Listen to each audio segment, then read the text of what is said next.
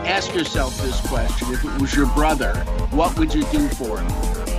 Every one of us has atherosclerotic disease. I think from the day you're born, you have clean coronaries, and every day you live, you are developing atherosclerosis. What jury is possibly going to say you are culpable and you should be punished when you did the right thing?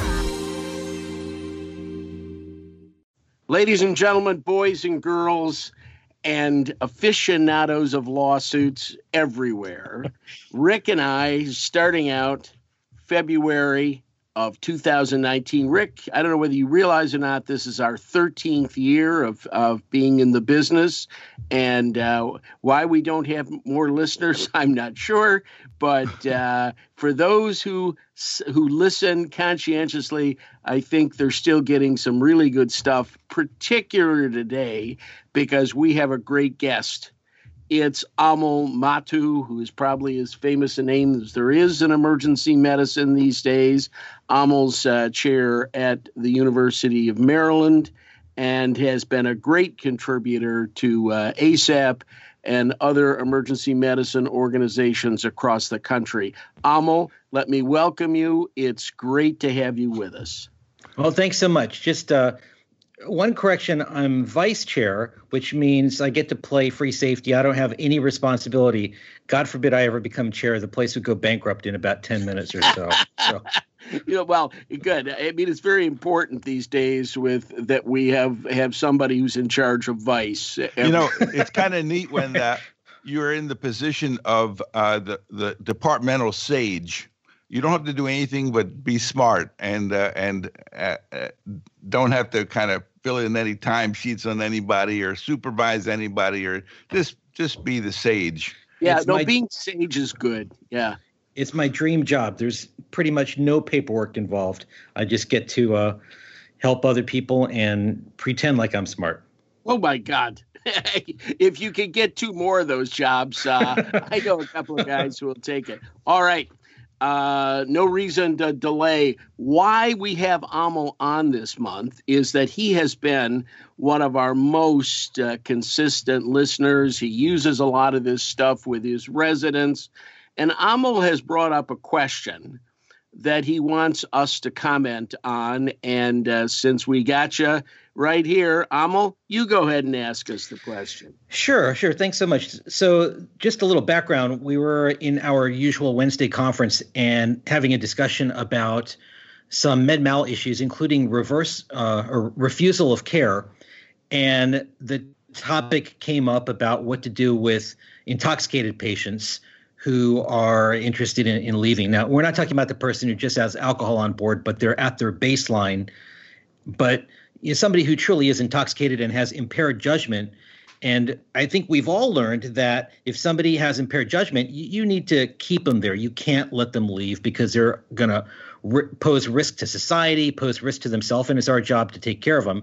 But the question came up regarding something that was in a recent Annals of Emergency Medicine article where they cited some case law from New York, which stated that if an intoxicated patient comes to the emergency department, essentially of their own recognizance, I guess, that they come in on their own, once they're treated, you can't prevent them from leaving. You have to hold them there. So, for example, if an intoxicated patient comes in and says, I have a laceration on my leg, I want it fixed, you fix it, and then they're still intoxicated, impaired, but they say, I want to go now, then you can't force them to stay, which really goes against what we've been traditionally taught in emergency medicine. And so I had emailed the question to you guys, and that's how this all came about. So what are your thoughts about that?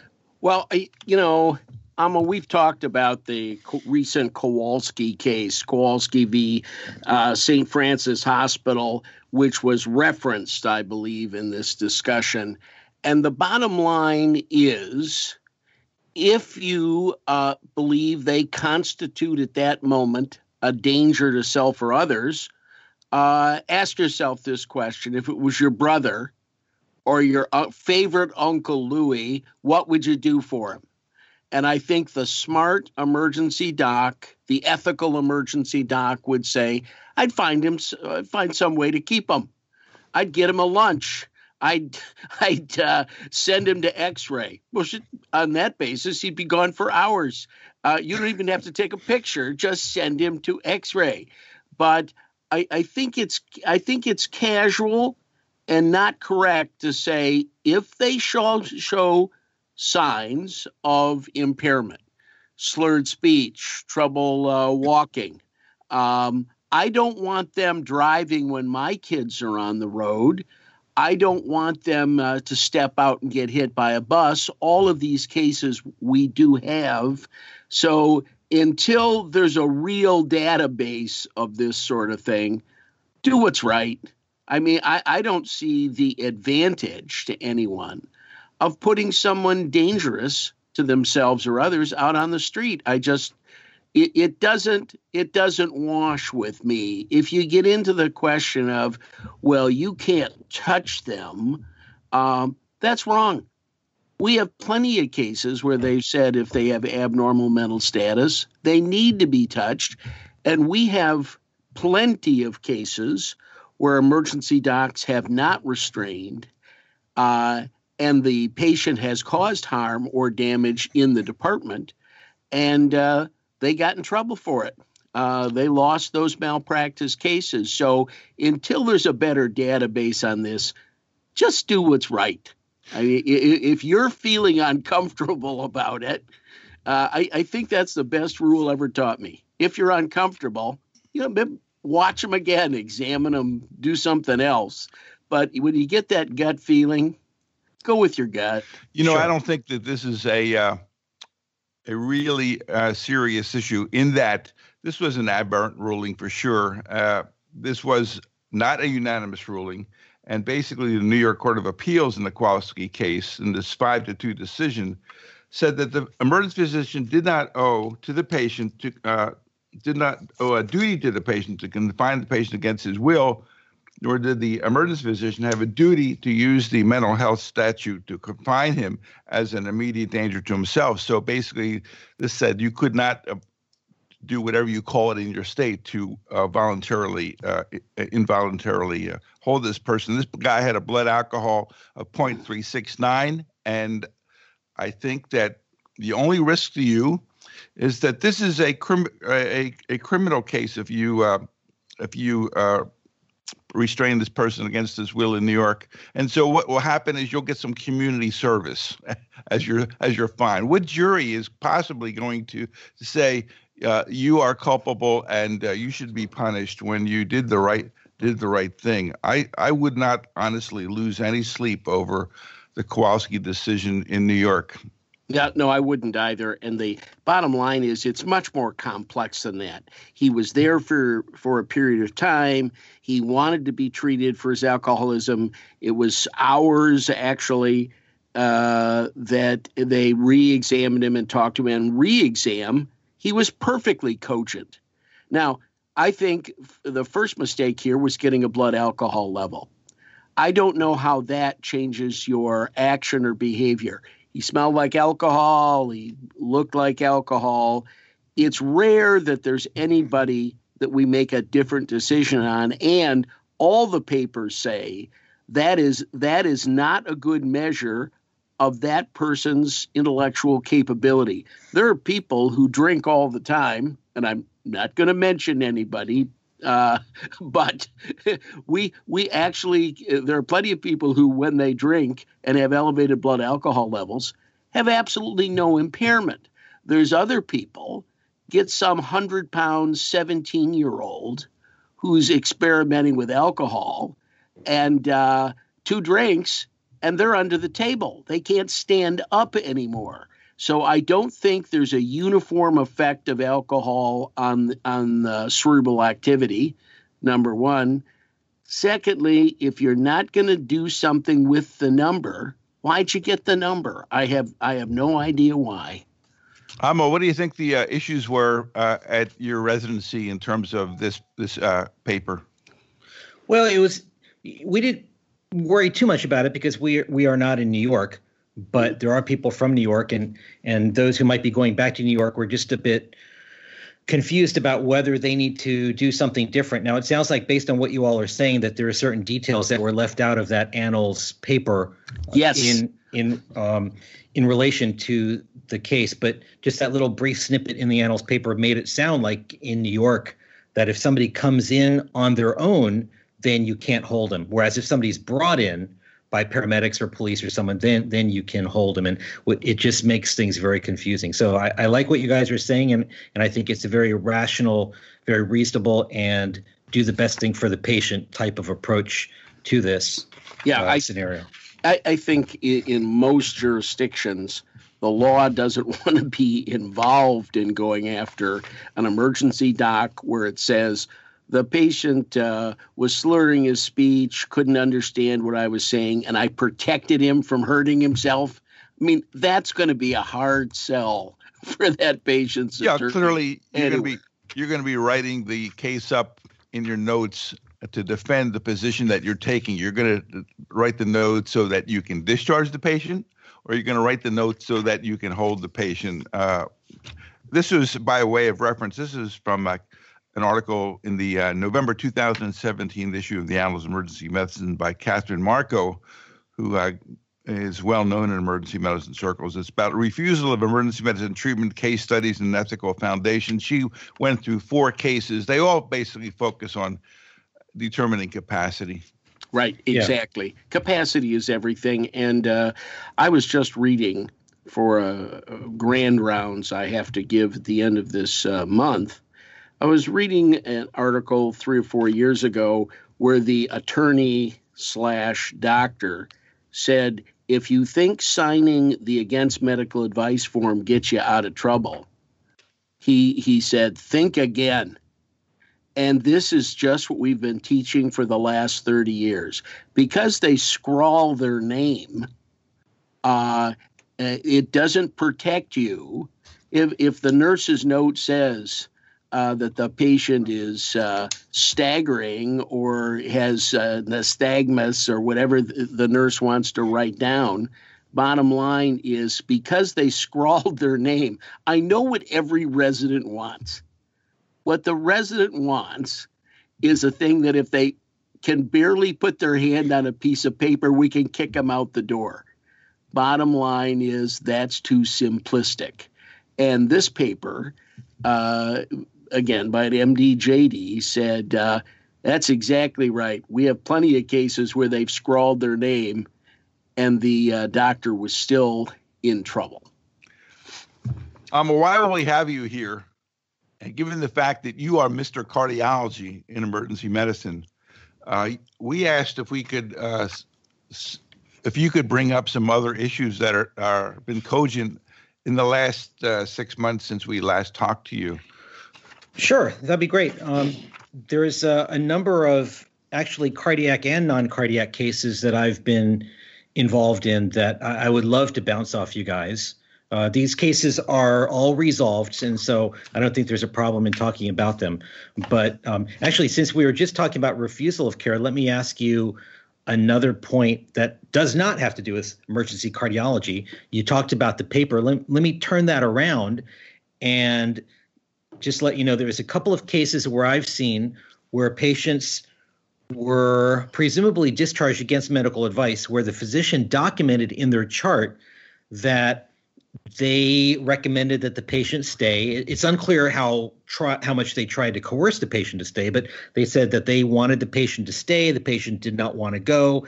And so they kind of documented that the patient was discharged against medical advice, and there was no form signed.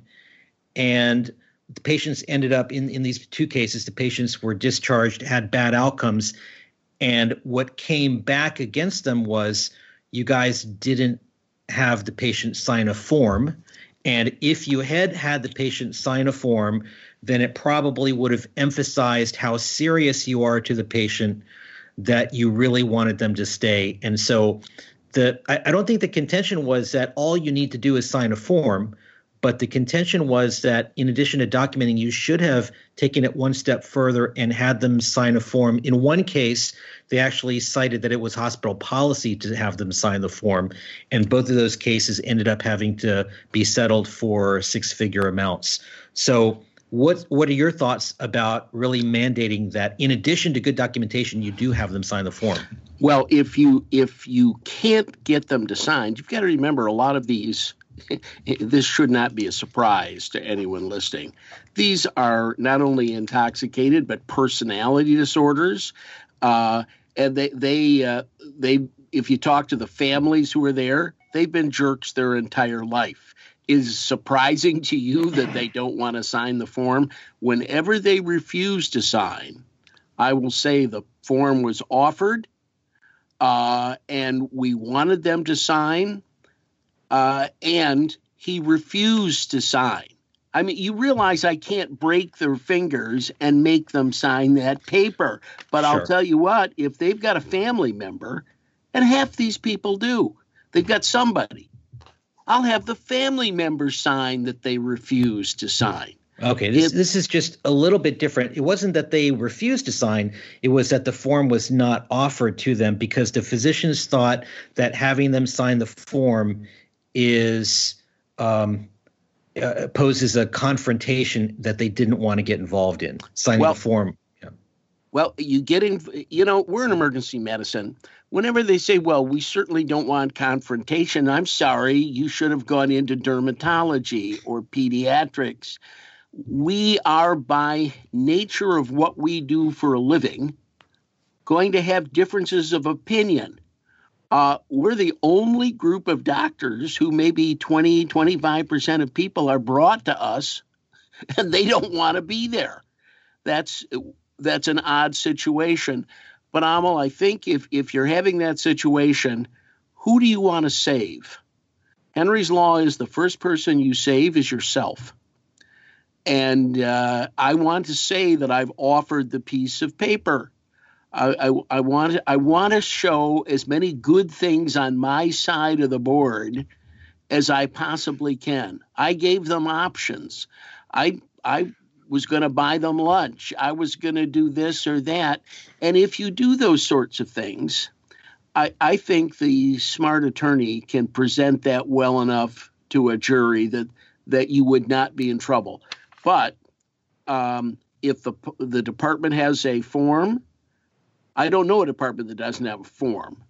And the best form I ever saw, by the way, was the one done by a friend of ours. And that form actually has a checkbox that said, I showed them the form and they refused to sign it. I think that's reasonable. The problem, Amal, is not just the patient. It's the patient's family, relatives, friends, that sort of thing. Were they involved? Did they hear the discussion? Again, if I'm having a dispute of some kind, I want the name of everybody who heard that discussion. His uncle, his brother, his sister, 2 nurses in the department. I'd have the nurses sign and put a note in that said, we tried to get him to stay. That kind of stuff is pretty hard for the plaintiff to win on in court. I'd get him to sign the form, but I would try to do it in a non-adversarial way. You could always say, well, they make me do this. Yes. We have no idea who they is, but they make me do this. We're friends. I don't want to antagonize you, but they make me do this. The other thing is, if in fact you feel uncomfortable, as people can, that this would be perceived as an adversarial kind of thing, I definitely would put down in the chart the same things that are fundamentally in the form, that you told them the risks of leaving, the treatment that you wanted to give, if you don't want that treatment, we can offer you this treatment. If you don't want this treatment, we can offer you that treatment, so that they know all the options. Those kinds of things are essentially what's on that form. Yeah. And if you can say, this is what I did, then you have in fact duplicated what's on that form, and you are attesting to the fact that I told them these things. And I certainly would agree, Greg, that anytime somebody is leaving against medical advice, to get another person in the room who will support, in fact, what you did say. Yep, and I think that we take it too casually, particularly in training centers where kids haven't seen the bad stuff that can happen yet. They haven't been there long enough to know that lawsuits last 5 years. I threw out, received a letter this week that a case that I've had for 12 years has now been settled. At some point in time, the children in a 3-year residency don't get to see the badness. They can come back and grab them by the butt. The form, by the way, the best I've ever seen is the one Jim Roberts did. And this goes through. If you fill out that form, I promise you, you will not get sued on against medical advice, because it really does ask the right questions about why you're doing it one way or the other. Sure. And this thing about multiple people, there's a nurse, there's a tech, there's other human beings. They've heard you try and beg him to stay. They've heard you do this and this and this. I think that carries more weight than anything you put down. Why? Because they've got no skin in the game.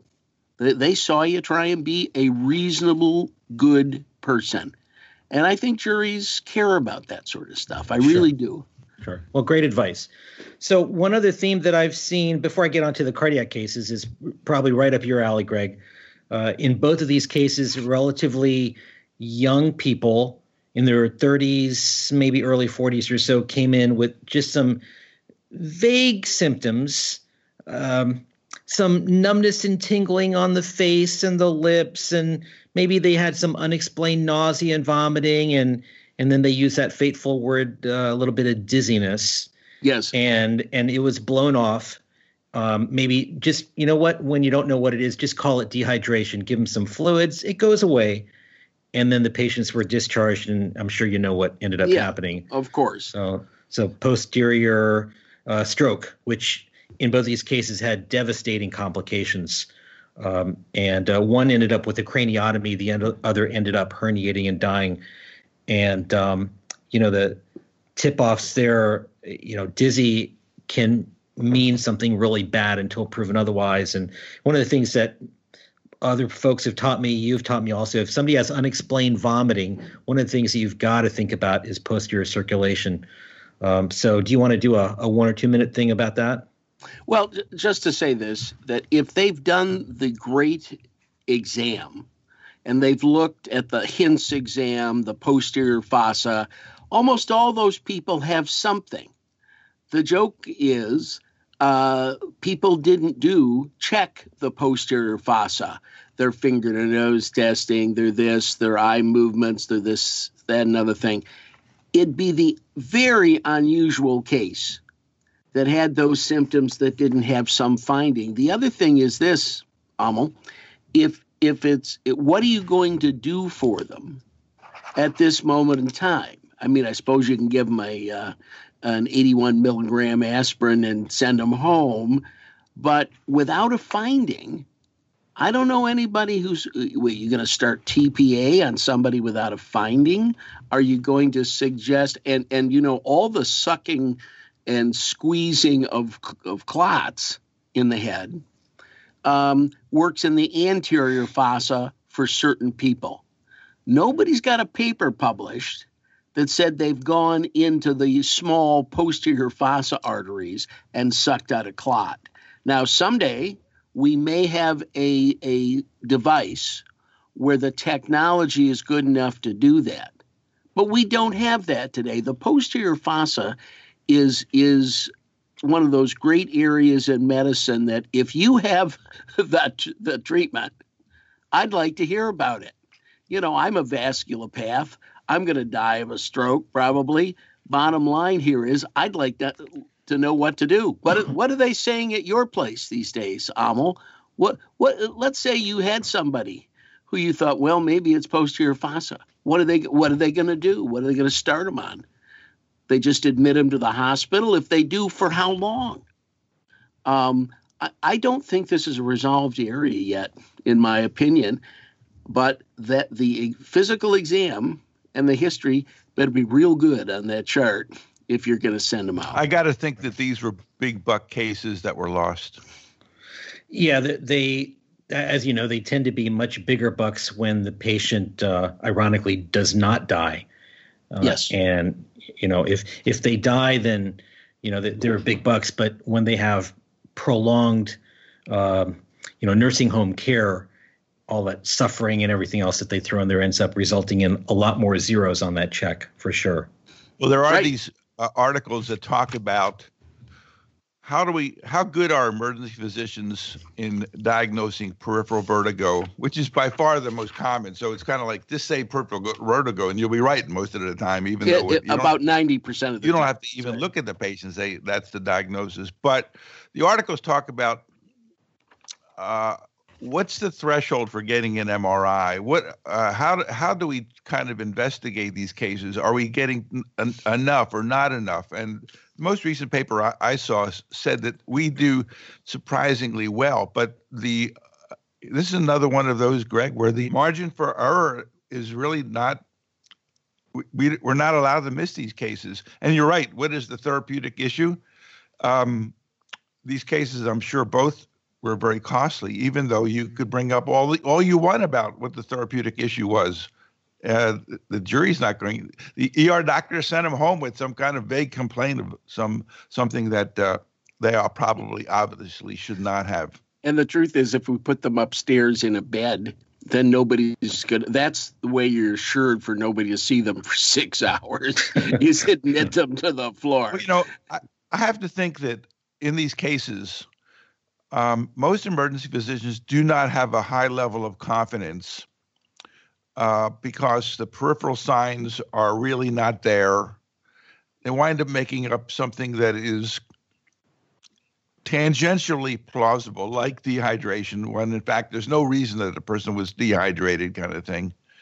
And I think there's always this issue of these gray zone cases. And I know that neurologists are generally hard to find, but given the fact that the hospitals now are so interested in strokes and there's such an emphasis on early diagnosis, that perhaps maybe when you're not sure, maybe you can get some help. Maybe you can get maybe a neurologist to come down and check the patient or something to that effect, because this is dangerous business. You can't afford to be wrong here. Well, even if you are wrong, I point out that they better have another batch of literature that none of the rest of us have seen as to what they're going to do for people with a problem in the posterior fossa. I mean, we haven't seen that data. That didn't help. That didn't help almost cases. Well, I understand that.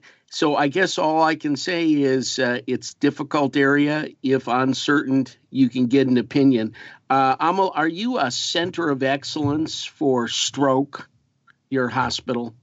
We are a center of excellence for dental care and or lack of dental care. We do have a stroke center, and in relation to the point that you made, I honestly don't know what they can do for posterior circulation, TIAs, or stroke. So I think you make a really great point.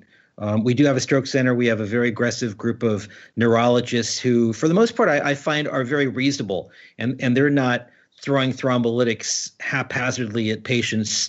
They oftentimes, I've been pleasantly surprised at the number of times they find good reasons to not give lytics to patients. But in terms of posterior circulation, TIAs or strokes, I really don't know what they do or what they can do. Well, I worked in a hospital. We were a center of excellence for drunk and disorderly and almost nothing else. But we did a lot of it. We were good at it. And everybody has to have a place in the medical chain.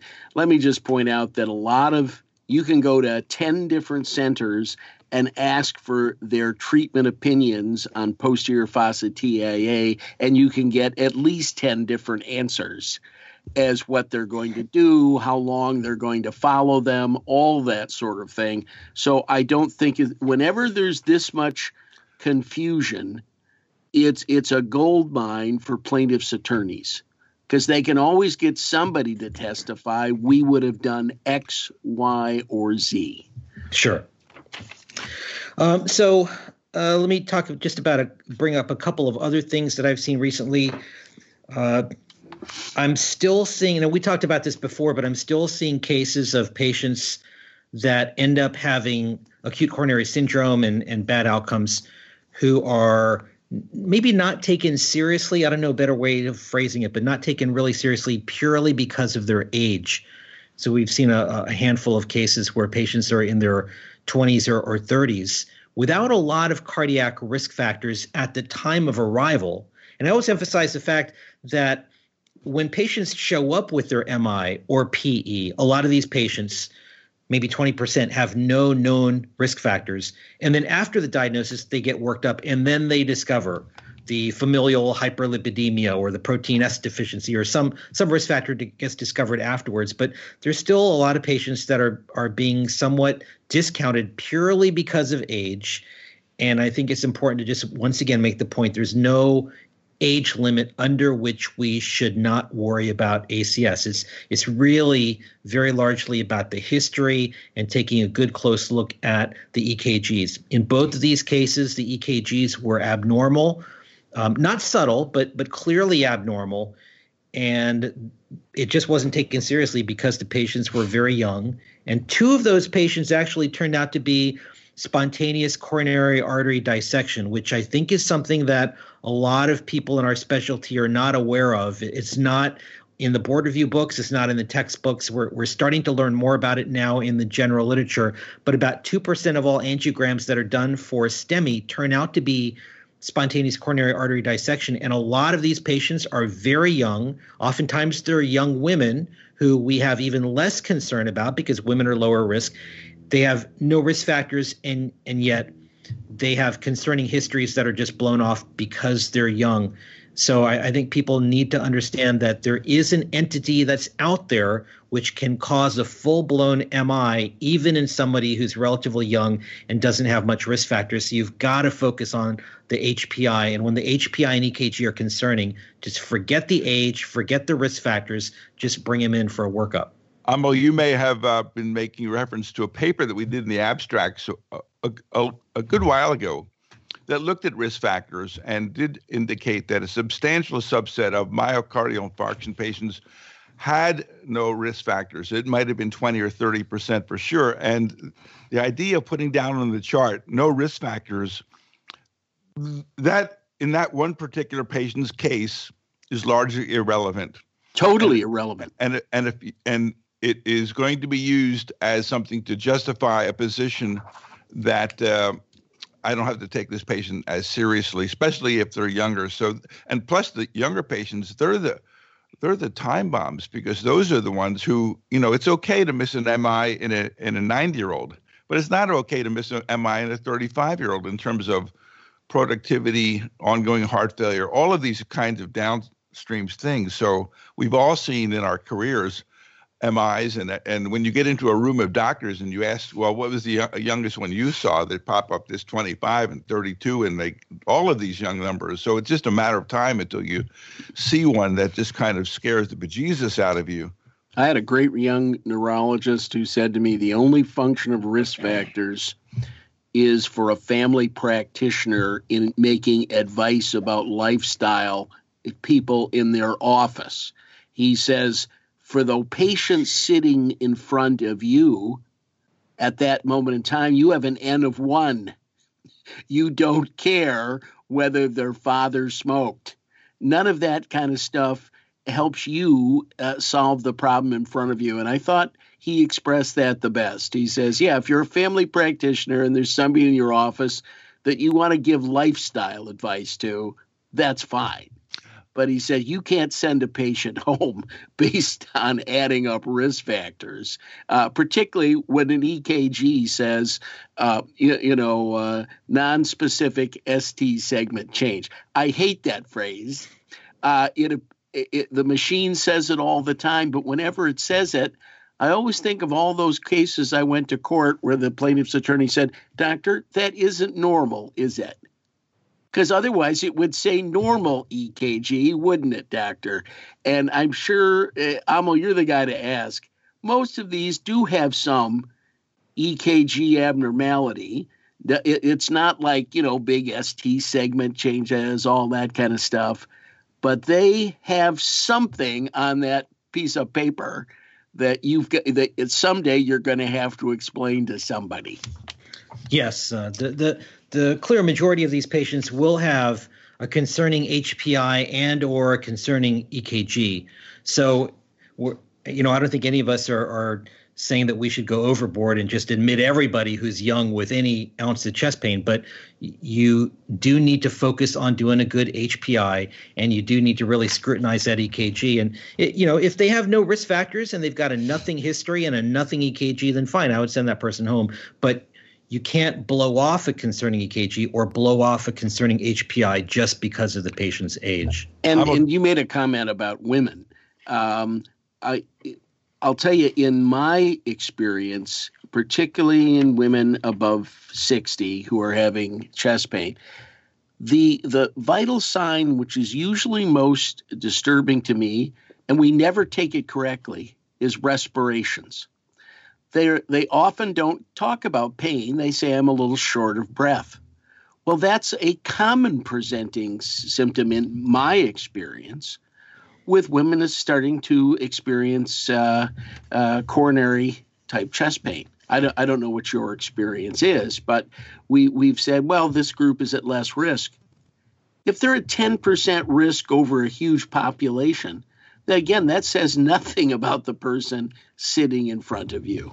I'm curious about the cases that you mentioned, whether in fact the EKGs were read by the machines as abnormal. Yes, as I recall, neither one was read as normal. One of them actually had signs of prior infarction, which you kind of look at and say, well, why does this 30-year-old person have evidence of prior infarction, even though there's nothing acute looking on this thing? It's got evidence of prior infarction. It was clearly abnormal. And so you have to stop and say, well, that's not a normal EKG, especially in a 30-year-old. And the other one had non-specific abnormalities and some subtle signs of early ischemia. But if it had been a 50-year-old or a 60-year-old or a 70-year-old, I'm sure more attention would have been paid to the EKG in both of those cases. In your experience with these MI cases, is misreading or underappreciation of the EKG findings a recurring theme? I believe it is. I think there's a lot of cases where the EKG is misread, and in fact, in some of those cases, the presentation is so subtle that you just wish that an EKG had never been obtained. It would have been easier to defend right. if there was no EKG. But now you've got this EKG, which is very objective. I mean, with the history of present illness, that's subjective. You can argue about how reliable certain signs and symptoms are. But when you have a clearly abnormal, objective piece of information sitting there, it's almost like having a positive troponin that you ignore. If you've got an EKG that's clearly ischemic and it's ignored, you can't get past that. The reason I bring that up is because maybe 15 years ago, when emergency physicians wanted to bill for EKGs, there was the issue of, well, were they capable of reading an EKG with any kind of level of quality? And at that time, the American Heart Association came out, or it was the American College of Cardiology, either one came out with a course and a certificational process whereby anybody could have this diploma that says, I know how to read EKGs. I thought at the time, actually, that it was probably a good idea, because my sense is that the education in reading EKGs is all over the dartboard in terms of residencies, about how thoroughly people know what kind of level of experience they have in reading EKGs. I think it's very variable. There's no course that person can take, except what you do for sure, in terms of being really good at reading EKGs. Yeah, I remember that period of time very, very well, where the ACC came out and they said, hey, if you want to bill for this, here's a test that you can take, which, by the way, costs several $100s to take. Mm-hmm. And here's some preparation material that you can prepare for this course, which we sell, which, by the way, costs several $100s. And mm-hmm. It was a big money-making thing. And they submitted the proposal to SAM, and SAM just flat out rejected it. and it went away pretty quickly. Bill Brady and I actually had written an editorial about that course, just attesting to how many EKGs an emergency medicine resident reads during the course of their residency, and somewhat comparing it to a medicine resident who's now in a fellowship, because there were some other articles that came out saying that all of these EKGs should be overread. Any emergency EKG should be overread by cardiology fellow. So, they were trying to say that maybe the fellows were better than the ED attendings. And when you actually look at the literature comparing how good emergency physicians are at reading STEMIs, sensitivity and specificity, so they throw some mimics in these studies also, and compare them to the cardiologists, what we find is that the accuracy in terms of sensitivity and specificity at picking up the STEMIs and also picking up the mimics is not related to which specialty you're in, but the accuracy is related to how many years out of residency you are, how experienced you are, not the specialty. Yeah, and by the way, whenever these discussions take place, well, you really need to have a neuro-ophthalmologist look at their brainstem. You're talking about the 3% or 2% of the hospitals in the United States. I mean, it's always great when they say, well, my fellow will be down to read this or that. Not only aren't they better, but if you're in the middle of Montana and you think you're getting a cardiology fellow down to read the tracing, that's just crap. I would think that where we are now, at the excellence of a lot of the readings, which are built into the machines, as long as it alerts you to a possibility. See, what I don't want it doing is saying, well, it's normal, and then missing a bunch. But if it's sensitive enough to pick up some of these areas, then the ER doc has to be able to put that in context in some way. And really, that's what a cardiologist or a cardiology fellow would do. This is what I see in this squiggle. You have to relate it to what the patient said. It's not simple. By the way, while we have you here, Amol, you're the big, you're with hypersensitive tropins and all that sort of thing. Where are we with that now as being considered the standard of care in taking care of patients? Well, it's a good segue to talk about low-risk chest pain.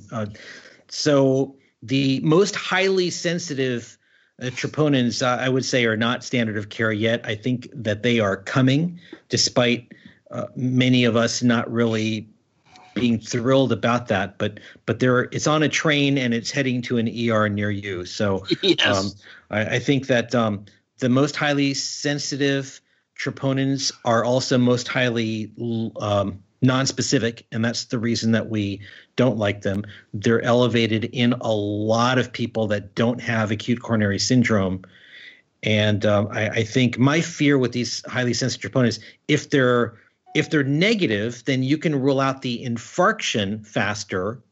But if they're positive, then you don't really know for sure that it's true ACS, because there's so many other non-ruptured plaque thrombosis type of causes of elevated troponins as well. So my guess is that we're just going to have more patients boarding in the emergency department waiting for the second and third troponin to see if it's rising. Okay. Amol, you had do you have any more cases that you wanted to do before we get to the ACEP guideline? Just some general points. I'm still seeing on a lot of these cases inadequate documentation of consultation. So, for example, you call up the cardiologist and there's some type of nondescript discussion that goes on, and you think cardiology is going to come down and see them, but nothing was ever documented. Or on the other hand, cardiology says, well, I didn't know the patient was still having chest pain. You never told me that. Or I didn't know that the first troponin was slightly elevated. And what ends up happening is, of course, the patient ends up with an adverse outcome. And then there's a debate about what actually was said during the conversation. And the emergency physician was under the impression that cardiology is going to be coming right in to see the patient, come in from home. And that doesn't happen for 8 hours. The cardiologist says, well, I would have come in if you had told me the patient was still actively having pain, or if you had told me that the EKG showed this or that. And I think a lot of that could be prevented by just improved documentation of what is said during the consult, or the key features of what is said during. By the way, this has been going on in history. Imhotep was the vizier of the in Egypt in 2700 BCE, and I think he wrote something that said, "God, I talked to the cardiologist," and he said as soon as the ceremony is done at the pyramid, he was coming right in. I think that's a big lie. They always tell these stories. So what I counsel residents and things like that to do is, number one, don't say you consulted cardiology. You consulted Dr. Smith of cardiology. So there isn't this fight. We had a case one time over at the University of Michigan where somebody had written down, talk to ortho resident. Well, there are 18 ortho residents. Do you think 2 years later any of them remember that stuff? Of course not. So it's good to be specific. The other thing is, at the end of whatever it is, this is what we're going to do specifically. See, there's subjective and objective. I don't want a subjective impression of whether he's coming in. It's yes or no. Will you be here in an hour? If the patient has elevated ST segments and is sweating and diaphoretic and getting a funky pulse, I don't want, I may be in 8 hours. We can't live with that. Because if he's not coming in, we need somebody who will come in. And I think that when you write a note, just understand you may need it someday to defend what you did. Again, just like we did with the against medical advice people, if it was your father laying there on the table, what kind of conversation would you have had with the cardiologist at that moment in time? Yeah, that's a great point. So don't just document cardiology consulted or neurology consulted or whoever, but what's the plan and when are they coming in? I think that's a great point. It's interesting that when you look at CMS documentation guidelines, they basically say that when you write down cardiology consulted, that is an inadequate note in that regard. It will not count as in terms of your documentation. The same thing is true with regarding talking to the family physician, or as an example, reviewing the medical record. You can't say reviewed medical record. You have to say reviewed medical record and coronary bypass was done. You have to summarize what you found in these notes. That little phrase, reviewed medical records, is not really adequate. Sure. And then the last thing that I've seen a handful of cases of within the past 2 years before we get on to the ACEP clinical policy is who's responsible for boarding patients. So in a few of these cases, patient is admitted, but maybe there's not admission orders on the chart yet. I spoke with the hospitalist. Hospital plans to admit, and now the emergency physician, in their mind, is done with the patient. And then it's really unclear about what happens when some tests start rolling back. Maybe the patient got a CAT scan. Maybe the patient's got a troponin that came back that really nobody checked on. Maybe there was supposed to be another EKG that nobody really followed up on. And from the hospitalist standpoint, they might not even be in the hospital. I don't know why they're called a hospital if they're not in the hospital, but they may be busy seeing other patients and they haven't even seen the patient yet. And in the mind of the emergency physician, well, I spoke with the hospitalist. They said they're admitting, so they're not really thinking about this patient any longer. They're taking care of the other 50 that are rolling in. Yes, so, exactly. So, we often don't get a clear view of what's happening upstairs in the ICUs and things like that. If they tell me, we got a problem here, I've got 5 patients backed up, can you start some of this stuff? I'll do it. I'll do what I have to do for that patient. But don't let them get lost in that journey somewhere between the ER and, actually getting put to bed upstairs with orders written, because that can take a long time in some places. And I've watched plaintiffs' attorneys go right through the time, right with the juries, and say, okay, we're going to sit here for the 42 minutes that it took them he was in a hallway waiting to be shuffled upstairs.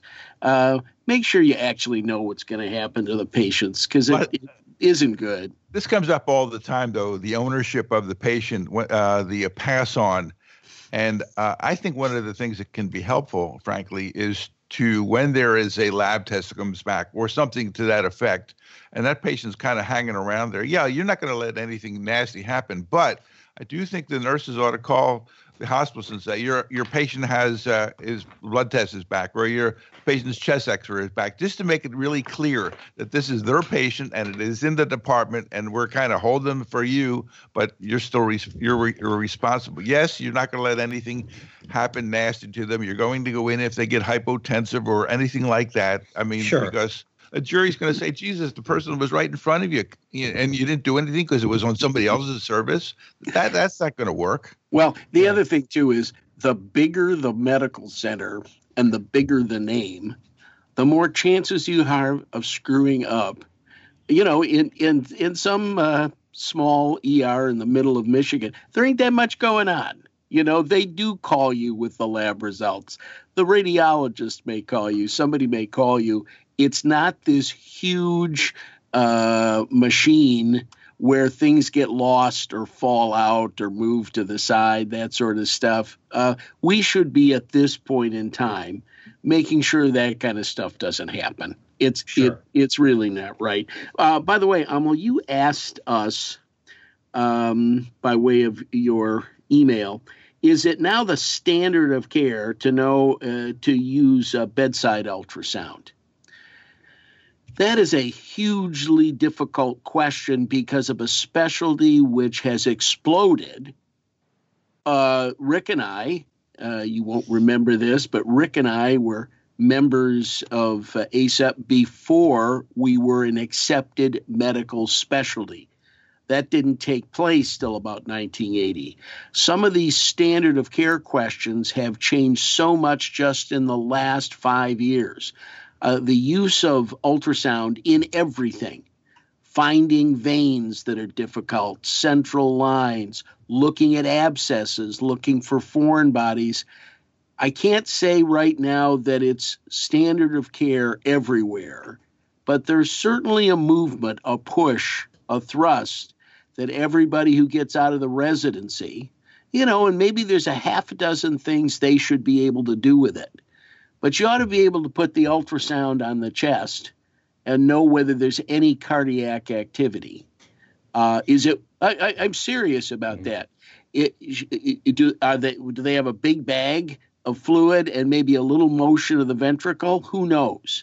But if you can't do a few things like that, we're moving in the direction of that becoming standard of care.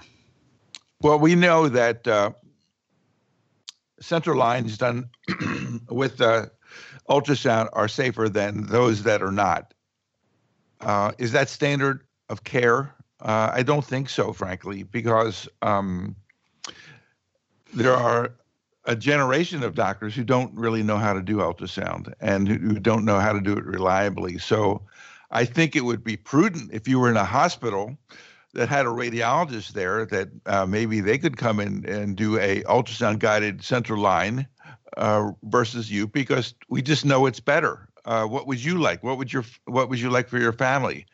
So I think that if it's available, I think that it would be maybe prudent to ask for it. Maybe somebody can come down and help you out there. But I don't think it's the standard of care. I think that it would be hard to get somebody to say that it is the standard of care. Yes, is it a safer technique? Yes. Were you trained to do this? No. How are you going to deal with that in the huge number of emergency departments where the ER doctor is alone? There's only one person in the department. It's that doctor. He was board certified, but at that time, that was not part of the standard training. Sure. Yeah, if I was plaintiff's counsel, I would take the 4 emails I got today on ultrasound courses being given by, there are major groups around this country who are putting on 3 and 4 day seminars to bring people up to date. I'm not talking about the guy who graduated 2 years ago and carries an ultrasound machine with him. so he's got it all the time. What we have with us, we get good with. I mean, the residents today don't have stethoscopes anymore. Why?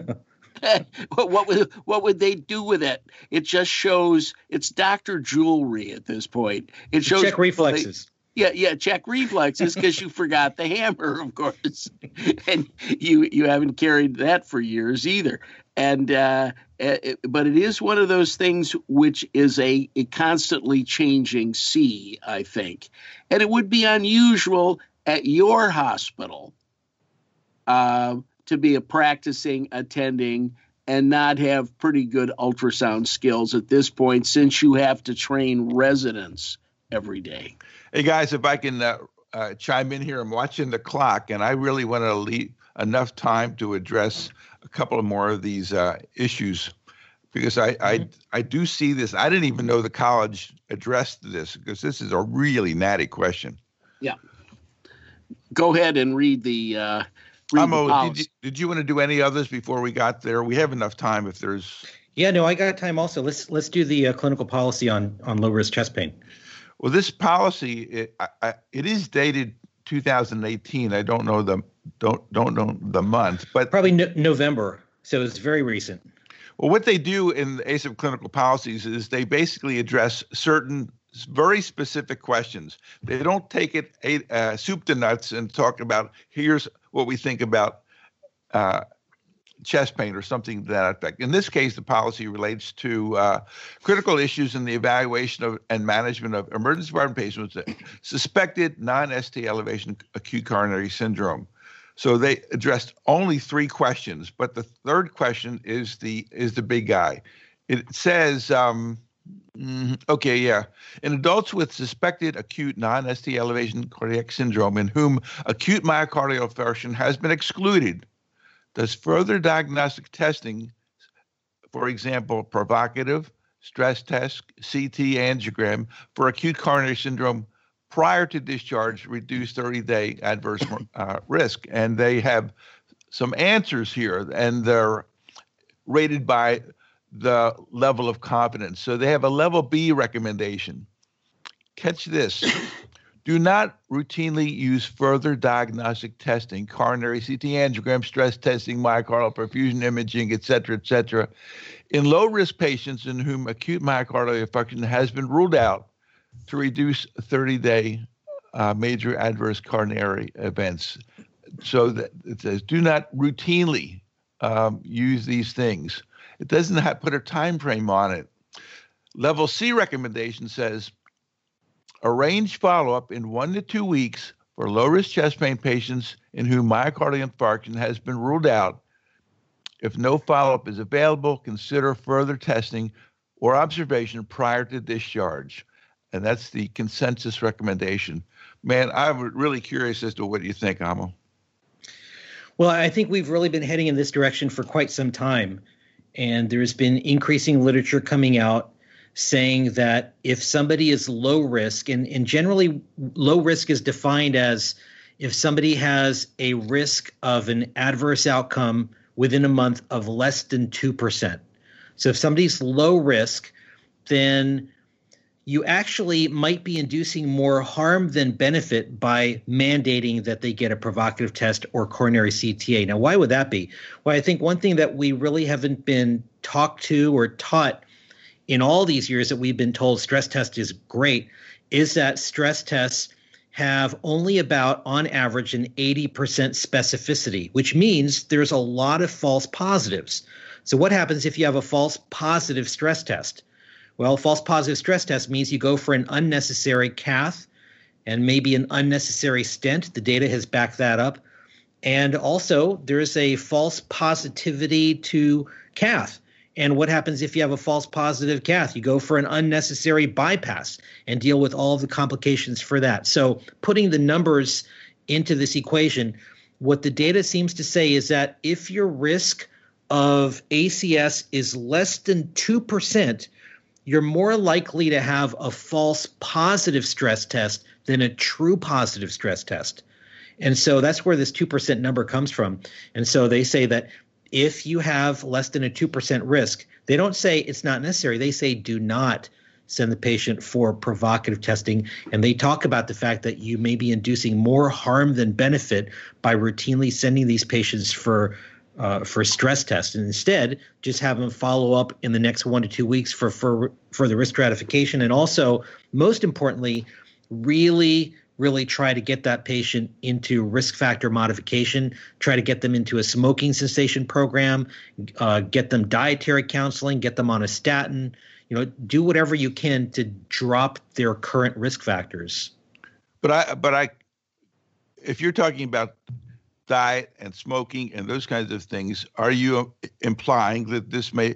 I want to know the question, doctor. Do I have coronary artery disease? I don't really care that I'm not going to have any event in the next 30 days. I want to know whether I have a underlying pathology here. And you're talking as if I do have underlying pathology. You're saying, don't do this, don't do this, don't do that. The other thing is you said is, well, go get checked out in a week or two. Well, what is that doctor going to do in a week or two? Is he going to do any of these tests or not? There's a big problem here because there are so many people involved and making money. There's more people making money off stress tests than dying of coronary disease.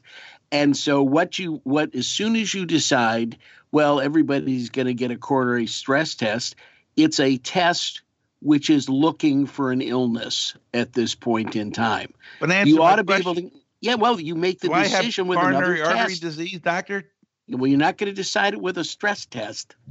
We have functional tests. We have anatomic tests. Help me out here, doctor. You basically, you're talking to me as if I have coronary disease, but you don't know that. Well, the risk factors that we talked about are going to put you at risk for developing coronary disease. So if nothing else, by getting you to decrease your risk factors, getting rid of your risk factors, smoking, hypertension, everything else, that's going to decrease the risk of you going on to develop cardiac disease.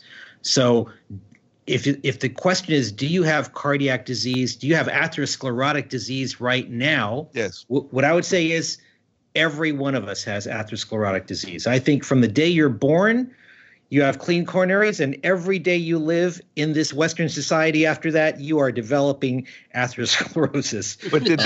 But that atherosclerosis caused my visit today that frightened me so that I really decided to come into the emergency department, which nobody wants to do voluntarily.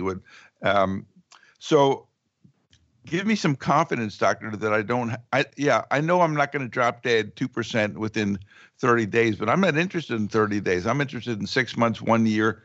And do I have coronary artery disease or don't I?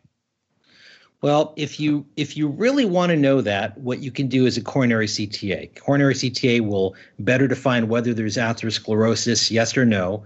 Problem with that, with coronary CTA, again, is it overestimates the lesions and is more likely to give you a false positive result if your risk is really low than a true positive. So what we're doing here is we're not answering the question yes or no. We're risk stratifying whether you are at risk for having problems from atherosclerotic disease.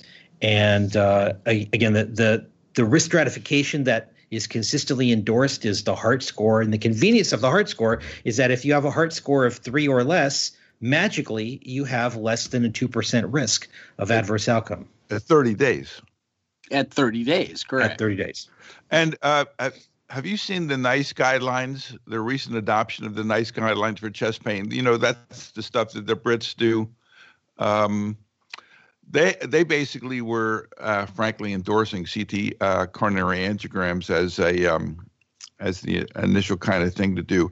Yeah, I find this to be difficult because it doesn't answer the question: was my chest pain due to coronary artery disease today? Yeah, was that the first episode of angina that I'm going to have, or that I have? I don't think that this policy really addresses that. I understand what you're saying in terms of downstream risks and those kinds of things, but when you're talking about treadmills, I don't think anybody's talking about it, one of these two-step treadmill kind of things anymore. I think there's this issue about perfusion and thallium and those kinds of things. And those are exactly the ones that have that 80% specificity. And so the key question that you would have to answer is, what do you want the risk to be? If you want the risk to be zero, then that's not possible. I think we as a society have to accept and get comfortable with that we will never be able to risk stratify people to zero. It's impossible. You can admit everybody who's got chest pain, and you're going to miss all the non-chest pain.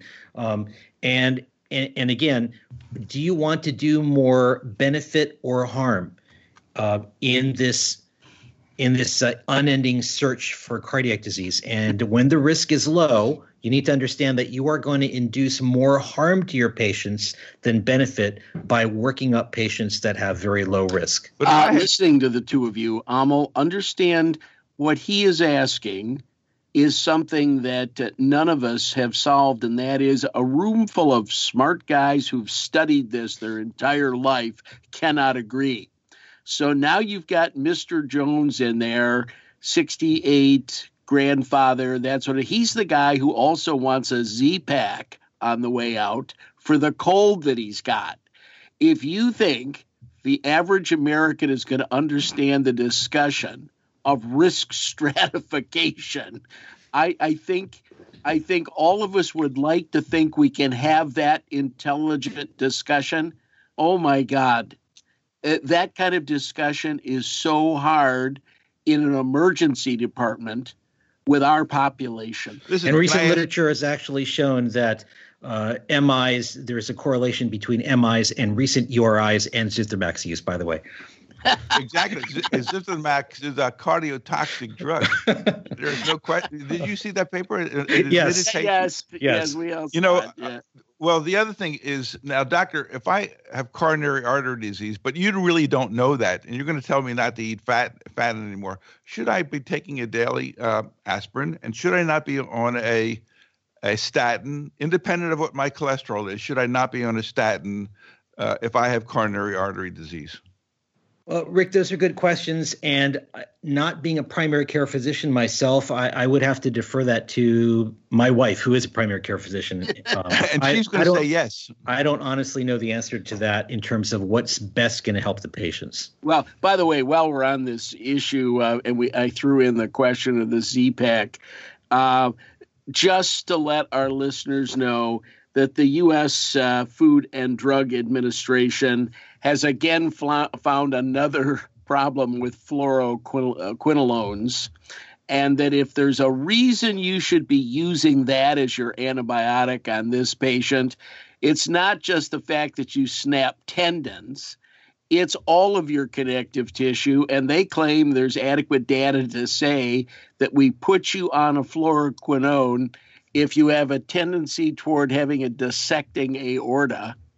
It actually promotes aortic dissection. Yeah, the risk is double. That's the worst way to say it. It's twice as high, except the incidence is 8 per 100,000 or something like that. It's really between 8 to 300. If you're a high-risk patient, you're at 300 per year per 100,000 or something like that. So yeah, the risk doubles. Plus, they also talked about hypoglycemia with that drug. Plus, everything ruptures. Yes, exactly. And as I went through this stuff, your shoelace is going to rupture. And prolonged QT, so you develop torsade before your aorta ruptures. Right. Your torsade de pointe, right. Are they still treating torsades with sodium bicarb now, or what are they doing with torsades these days?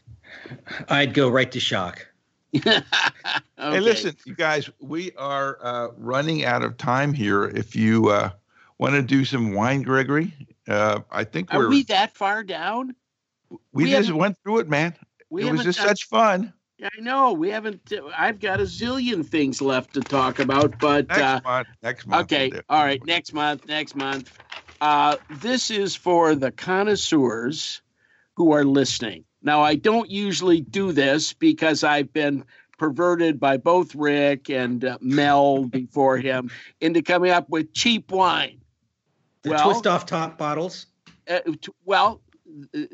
Be careful now. There's a lot of good new wines coming out with twist tops, but I have been invited next month. I'm going to be speaking for an emergency group in Santa Monica and it's you know these people, Rick, Dr. Weiss, Vince Green, that sort of thing. Mm-hmm. But we're having a dinner at which I have been invited, and they are cracking open 4 bottles of the best wines of the world. A 1990 Houbrion Magnum, a La Maison Houbrion Magnum 1990, a La Tour Magnum 1990. I mean, these are the great wines of the world. So if any of you want this list of what I consider to be fabulous wines, I'll go to that dinner. I'm going to teach the residents earlier in the day, or the young attendings, and enjoy this. And so all of you wish me luck at this dinner. It should be fantastic. Is it available at Costco, though? It's not available at Costco. Then I'm not interested. I'm not interested. I understand that, Rick. Okay. Amo, thanks so much for taking the time. No, thank you. Thank you very much. We always enjoy it when you're with us, and provocative business here. Provocative business. I really wrestle with this. Doctor, do I have coronary artery disease? I don't know how to deal with it.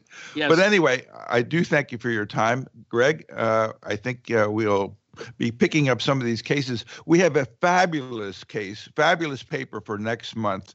It's about culpable sleep deprivation. Culpable sleep deprivation. You want to talk about it?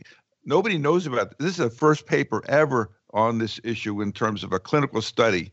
The results are dramatic. So this is coming attractions. All right.